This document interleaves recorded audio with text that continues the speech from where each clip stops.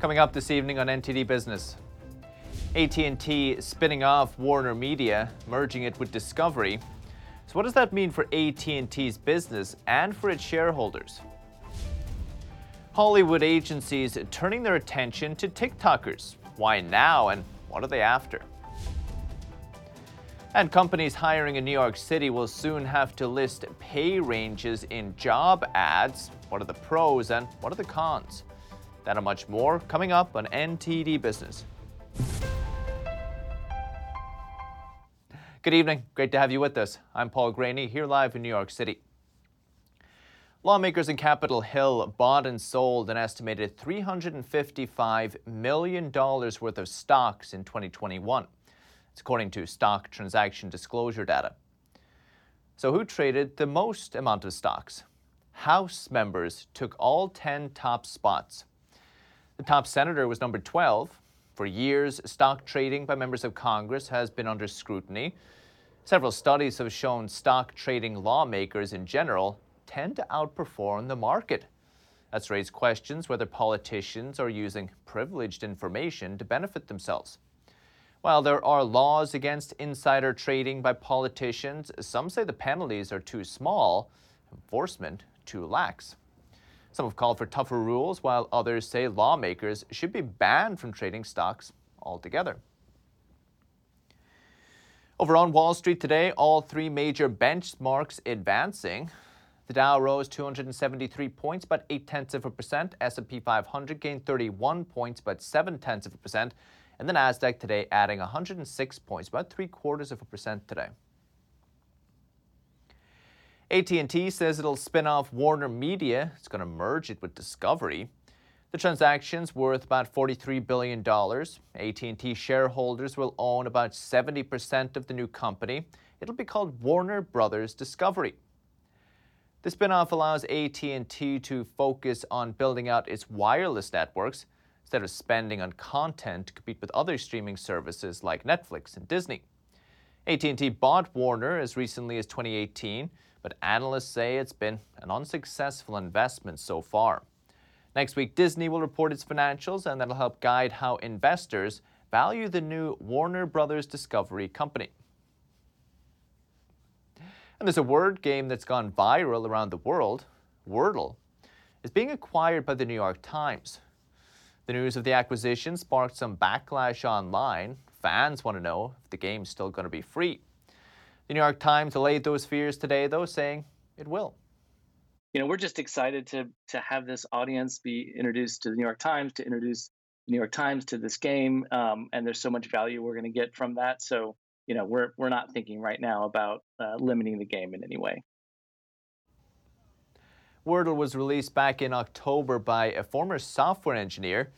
Pretty much caught on like wildfire, with its creator then admitting it's too much for one person to handle. Now the New York Times is adding it to its stable of games and puzzles. It's trying to broaden its digital content offering. It has a goal of hitting 10 million subscribers by 2025.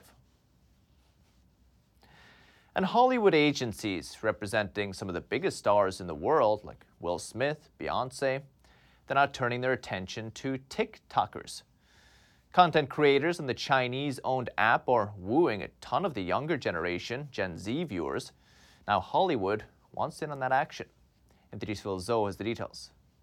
Talent agencies in Hollywood are used to representing big-time movie stars and mega artists, but now they're going after influencers on TikTok. Well, I'm certainly not surprised that Hollywood is hiring off of TikTok. TikTok is opening up doors for all these Gen Z 10 to 25-year-olds. Millennial and Gen Z are the two most important generations at the moment. It seems a little bit easier for brands to use TikTok marketing. Marketing expert Maggie Wilson says it's about making money. Hollywood is figuring out that you can tap into these micro communities that are on TikTok and you get a really great return on your investment. Especially if the TikTok influencer has a loyal following. There's a gap between how much it costs for an influencer versus a celebrity. And the ROI might be a little bit better if you're working with an influencer, especially a micro influencer who has a very engaged audience. Reza Izad co-founded Underscore Talent, a firm representing over 200 content creators on sites like YouTube, Instagram, and TikTok. As ad dollars have shifted out of traditional spend into digital, this creator class has been a significant beneficiary, and we think that the business opportunities around all digital creators. He says digital content grew, especially during the pandemic. It was hard to shoot an ad. It was very easy to do a YouTube video and a TikTok campaign. Social media consultant Robert Stern says agencies also want to leverage TikTok talent and pass their knowledge onto their current celebrity clients. They want to leverage the loyalty of the audience that these TikTokers have, but they also want to learn from them to help their in-house clients, big names. TikTok recently became the most visited site, even ahead of Google. But actress and TV show host Sam Sorbo says when things are too good to be true, beware. It is, in effect, spyware. And so there's a great deal of data that's being gathered through people's use of this technology, of this app. TikTok is owned by Chinese company ByteDance. Former President Trump tried banning the Chinese-owned app over national security concerns, but the ban has since been lifted by President Biden. Phil Zhou, NTD News. It seems the Great Resignation is still with us. Over 4.3 million Americans quit their jobs in December, according to the Labor Department. It is down slightly from November. November was the highest reading in the history of the statistic. Fewer people left healthcare and social assistant jobs in December. Good news for hospitals reporting staffing shortages. But more people said bye-bye to their manufacturing bosses. Not good news for American producers. Not having the workers to do the work was one of the top problems reported by manufacturers in today's PMI reports. More on that in just a minute. The Home Depot wants to offer jobs to its applicants before they can accept another one. The company says it's speeding up its hiring process to combat the worker shortage. It says some of its job applicants could receive a job offer within 1 day of applying. Home Depot is looking to hire more than 100,000 new employees as it heads into its busy spring season. The company says it's also offering incentives for those looking for work, including a cash bonus program, discounted stock purchases, and tuition reimbursement. For companies looking for workers in New York City, there will soon be a big change to the hiring process. A new pay transparency law will come into effect May 15th. Some people think this will close the pay gap in the workplace. Others say there are downsides. NTD's Colin Fredrickson has the details. Soon you're going to see pay information on New York City job postings. A new pay transparency law will require employers to include minimum and maximum salary ranges in job advertisements. It's going to force companies to be more transparent, have better pay equity. This law will cover nearly all businesses hiring in the city, except those with fewer than 4 employees or just hiring temporary workers. Companies that don't comply could face civil penalties or be fined. You're seeing growing numbers of states and local municipalities who are enacting laws to ensure that employees are treated fairly by having accurate information to make informed decisions during the hiring process. The New York City Council passed the bill last December, and it will go into effect this spring. The council says right now the lack of salary transparency is discriminatory and anti-worker. We talked to people in New York City, and everyone we spoke to supported the new pay transparency law. Business consultant Corinthia Barber says this will make the hiring process more productive by giving adequate information to potential applicants. And there could be positive rippling effects. It helps to build trust within organizations. It helps to build accountability. According to a UCLA study from 2013, workers are more productive when salaries are transparent. But some experts worry this could be another challenge for employers in New York City. This creates new burdens for already stressed HR departments. It creates concerns about companies disclosing their pay scales to rival companies. John Boyd is a principal at the Boyd Company, which specializes in corporate site selection. He says under this law, New York City will become a difficult place to do business and lose more projects. During this great resignation era, he thinks HR is more about retaining the best workers than just recruiting. Many companies are rewarding their best employees with bonuses and with increased pay.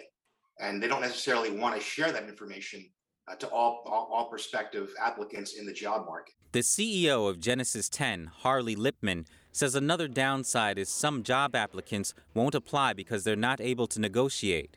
If they interviewed and if they're that good, the employer may pay that person more.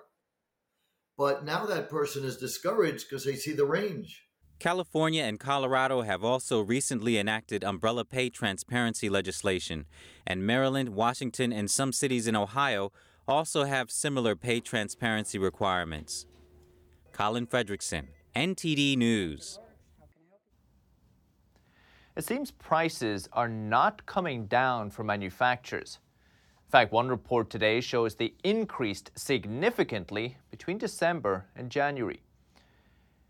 The ISM reports that aluminum was up for the 20th month in a row. It was the 14th straight month electric components were more expensive, and diesel fuel logged its 13th straight month of gains. Manufacturing costs are usually passed on to the consumer, unless the manufacturer can take the hit itself. But today's IHS market report suggests many firms are raising their prices for consumers. So we're delighted to be joined again by the CEO of Dakota Micro, Charissa Ruby. Dakota Micro makes heavy-duty cameras tough enough to survive life on the farm. They make them right there in North Dakota. Charissa, great to see you again. Thanks for coming on. Thanks a lot, Paul. I appreciate it every time. Yeah, every time. Charissa, we have, I think some of us or many people were hoping inflation may have peaked as we came into 2022. How about on your side? Are prices rising as fast as ever, or have you seen some improvement this year? I think they're still rising. Almost all of our products, we see the raw components and the raw materials for most of our equipment it's creeping up now. It's not like it was as much before where it was kind of leaps and bounds. Why is that, Charissa? Why do you think it's improved? I think that I think they were stopping buying. That's my personal opinion. I think that you can only jack the prices up so much before you're going to actually impact people buying your products. I mean, there is a limit. If somebody, increases the price of bread, and pretty soon a loaf of bread is $10, somebody's going to figure out how to make their own bread or do without. And I think it's just people modifying the components in their builds, or they're simply dropping certain things and not even selling them anymore. So I think the increase in prices and the inflation has caused a shift in what people are building and why they're building it. Have you guys made any adjustments in your manufacturing process similar to this? We had a camera line within our lineup called InnoPro, and it was a digital camera, like a ruggedized IP camera. And we were selling it to multiple places, and we've decided to scale back where we were selling it to because the new components, especially for design manufacturing, is much harder to find. And while we still offer it to many of our customers, we're not pushing it like we were before. Do you feel that the inflation and the raw material shortage we discussed a few months back, have they hurt your business? I think time will tell. I do feel like this fall and early winter, there was a lot of fear buying. I think it was everywhere. I think people were fear buying everything from automobiles to electronics to food. And I think that people spent the amount that they felt comfortable spending in the fear buying, and I'm seeing it dropping off. And it's not just, our business, we haven't really dropped off, but we haven't seen the increase in sales that would have matched the increase that we had in the fall and winter. And so while the expectation in most businesses, the logical expectation is you're just going to keep seeing it grow. You grow 27-30% in, your fourth quarter. You expect that to start increasing, especially if you're getting into your new year. And also just with the inflation of prices, we pay more, our customers pay more. It increases the bottom line, whether you make more money on the very end or not. You're just you're processing more dollars.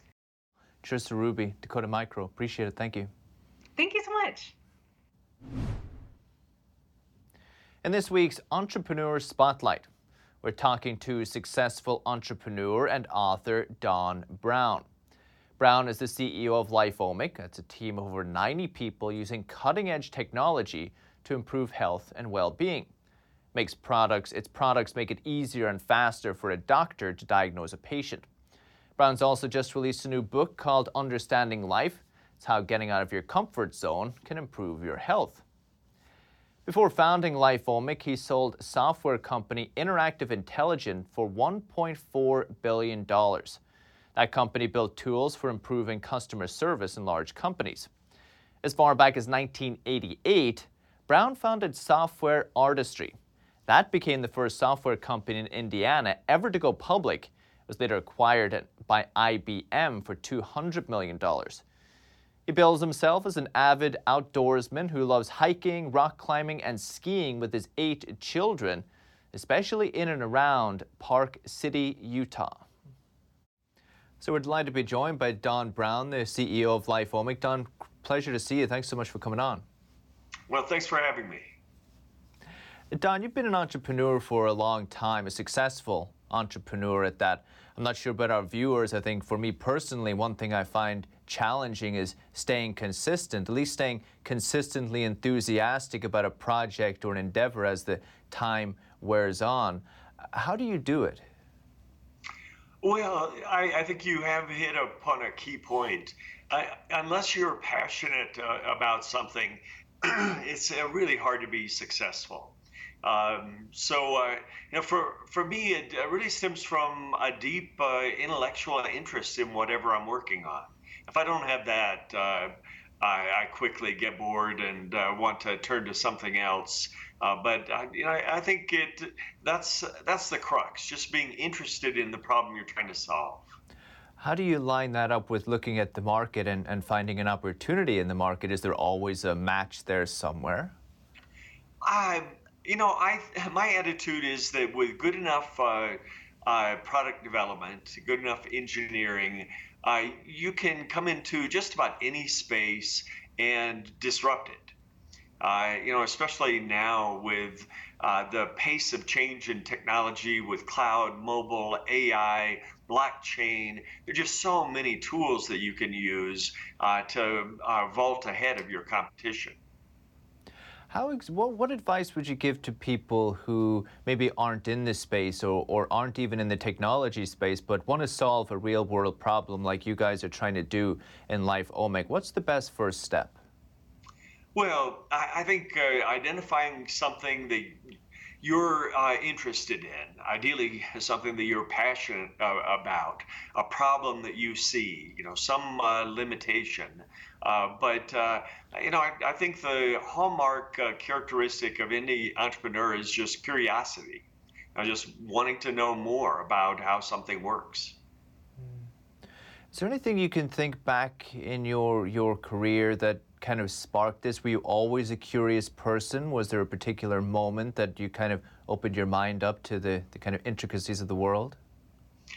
Well, I was in an MD, PhD program planning to become a biomedical engineer, a biomedical researcher.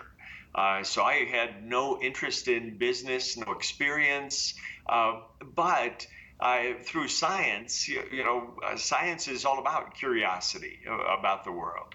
And so when I got tugged into business by a friend of mine who needed a software application, I became curious about his business, about how it worked, about what could be done to make it more efficient. And so it's that curiosity, I think, that's key. I think it should start with a curiosity about the world in general. How do you go about bringing people in around you who share your vision or are willing to do that journey with you? How do you persuade them?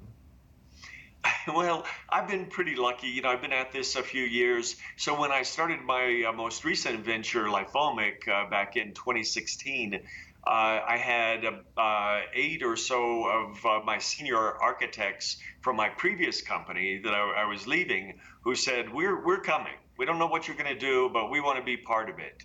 And so, building those relationships over the years just makes everything much easier and faster. We know in your space as well, of course, there are hard skills that are invaluable, coding, etc. From your experience and on your journey, what are some of the most important soft skills that an entrepreneur or somebody successful in that space really needs to cultivate?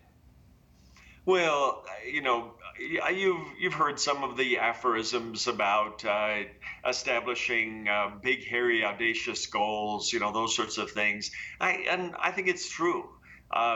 For the sorts of people that you need to solve hard problems, you've got to make sure that they're as passionate about it as you are, as the leader. And so for me, my biggest job is just being cheerleader. Really making them excited, making sure they see the importance of their work, and then celebrating every step along the way, every little victory, really trying to recognize, all the hard work and the tiny little steps of progress that lead up to major change. Let them know their worth. Very true. Don Brown, LifeOmic, really appreciate it. Thank you so much.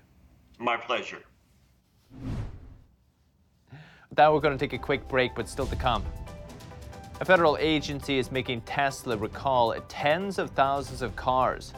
It says they're not following traffic rules. So what's the issue, and what should you do if you own a Tesla? And children in Australia are trying their hands at beekeeping. It's to help rescue a native species that's now threatened. That and much more coming up on NTD Business.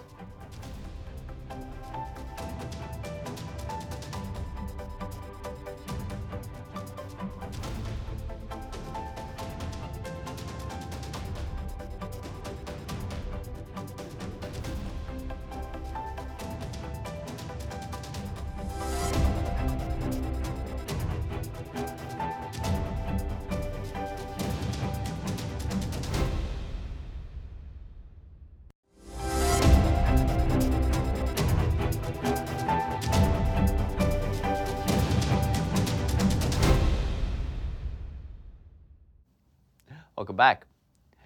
Anyone who's ever gotten a ticket for rolling through a stop sign knows you have to come to a complete stop, no matter what. And Tesla is paying the price for ignoring that rule. Cars in Tesla's self-driving beta program have been programmed to just roll through stop signs so long as no other cars or people are around. The National Highway Traffic Safety Administration, though, isn't having it. The agency issued a safety recall forcing Tesla to make its cars obey stop signs. According to Tesla, this will impact close to 54,000 vehicles in a self-driving program. The company, though, doesn't like the word recall, since the issue will be fixed with an over-the-air software update. Tesla says no cars in its program have been involved in any accidents since it launched in 2020. And NASA has revealed an image taken by the Hubble Space Telescope. They say it shows a galactic pair near a third galaxy. Any Star Trek fan will probably recognize the shape they make. The two galaxies in the upper right appear to be interacting with one another. They together resemble the famous star ship on Star Trek, the USS Enterprise.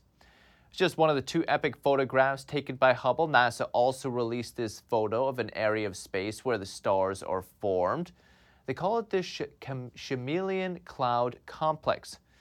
They say the bright blue glow is created by young stars reflecting off of the surrounding nebula.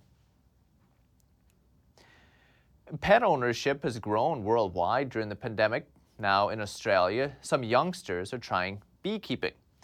It's an effort to help protect the threatened native species, which has no sting in its tail. NTD's Andrew Thomas has the details. Up close and personal with some of Australia's most important pollinators, and not a stinger in sight. For some, Australian native stingless bees are becoming the pet of choice. Severio Russo is the founder of the Billion Bees Foundation, a bee conservation organization. Look, I was surprised how a lot of people actually didn't know that actually they exist. And as soon as they hear the word stingless, they gravitate towards this and they want to find out a little bit more. And then when they see how gentle they are and tiny, they all want it because it's the best pet. From the more than 2,500 types of native bees found in Australia, these are the only species in Sydney that live in a colony and make honey. They are one of just 12 species that are stingless. Amateur bee rescuers are stepping in to raise awareness about the bee, hoping education will help boost the bee's popularity. Russo hopes kids' curiosity will be an asset in the fight to save these bees and other insects. Kids have a natural inquisitive to actually learn about biology and insects. And when you've got them at your doorstep, you can actually observe them. And then all of a sudden, I've seen with my kids how they're starting to observe not just the bees itself, the stingless ones, but also other type of insects. It did not take long for Russo's love for the bees to spread to his neighbors, with more than 20 homes on his street in Blakehurst, South Sydney, wanting a hive of their own. Now more than 100 hives have been installed in backyards, parks, and childcare centers in and around Blakehurst. I was very fortunate at first because as soon as I started asking on the street here, pretty much every single person here has one of our hives. The Billion Bees Foundation expects many more will continue to come on board and join the effort to save this threatened species. Andrew Thomas, NTD News. That's the latest business updates for today, but you can still catch NTD Evening News with Stephanie Cox. That's at 6:30 p.m. Eastern. For NTD Business, though, it's all for today. Thank you for watching. We'll see you tomorrow.